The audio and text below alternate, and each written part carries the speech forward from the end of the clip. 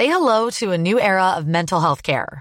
Cerebral is here to help you achieve your mental wellness goals with professional therapy and medication management support. 100% online.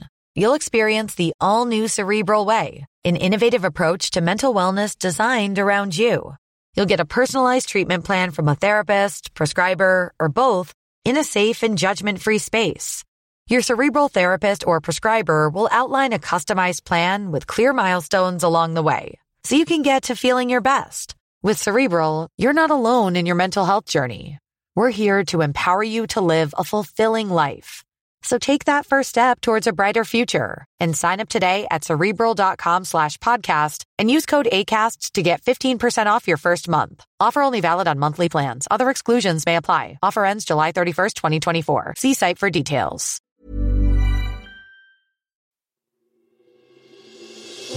Question of the week from the Naked Scientists.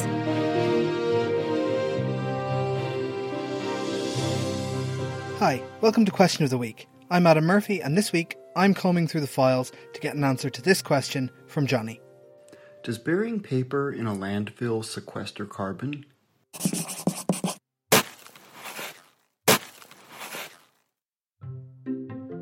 It makes sense in a way. Trees are in the ground, trees make paper. If you put that paper back in the ground, you're helping out, right? Well, Sean Fitzgerald from the Royal Academy of Engineering and visiting professor at the University of Cambridge might stop us from barking up the wrong tree.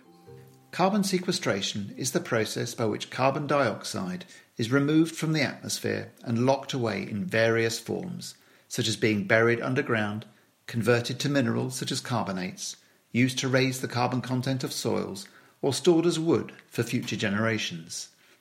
It is very natural to pose the question, does burying paper in a landfill sequester carbon? One might first think that given that trees contain carbon, and trees were felled to make the paper, if we could keep it in landfill, that might be a solution. However, there is more to it than that. We need to consider two things: the results of making paper in the first place, and then what happens if we put it in landfill. Of course, as with so many things in science, the truth isn't quite so simple. The tree loss caused by the manufacture of paper is staggering. About 35% of trees felled worldwide are used to feed the paper industry. We're not replacing these at the rate we are felling them, so our use of paper isn't helping here. What about landfill once we have used the paper?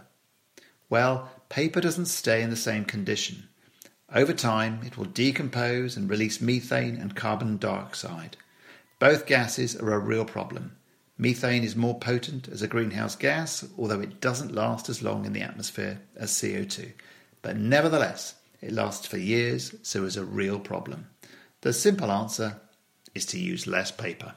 Thank you, Sean, for digging up an answer to that one for us. Next week, we're looking out for an answer to this question from Lionel.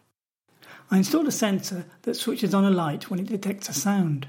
However, when I clap my hands, the light appears to come on fractions of a second before I hear the sound.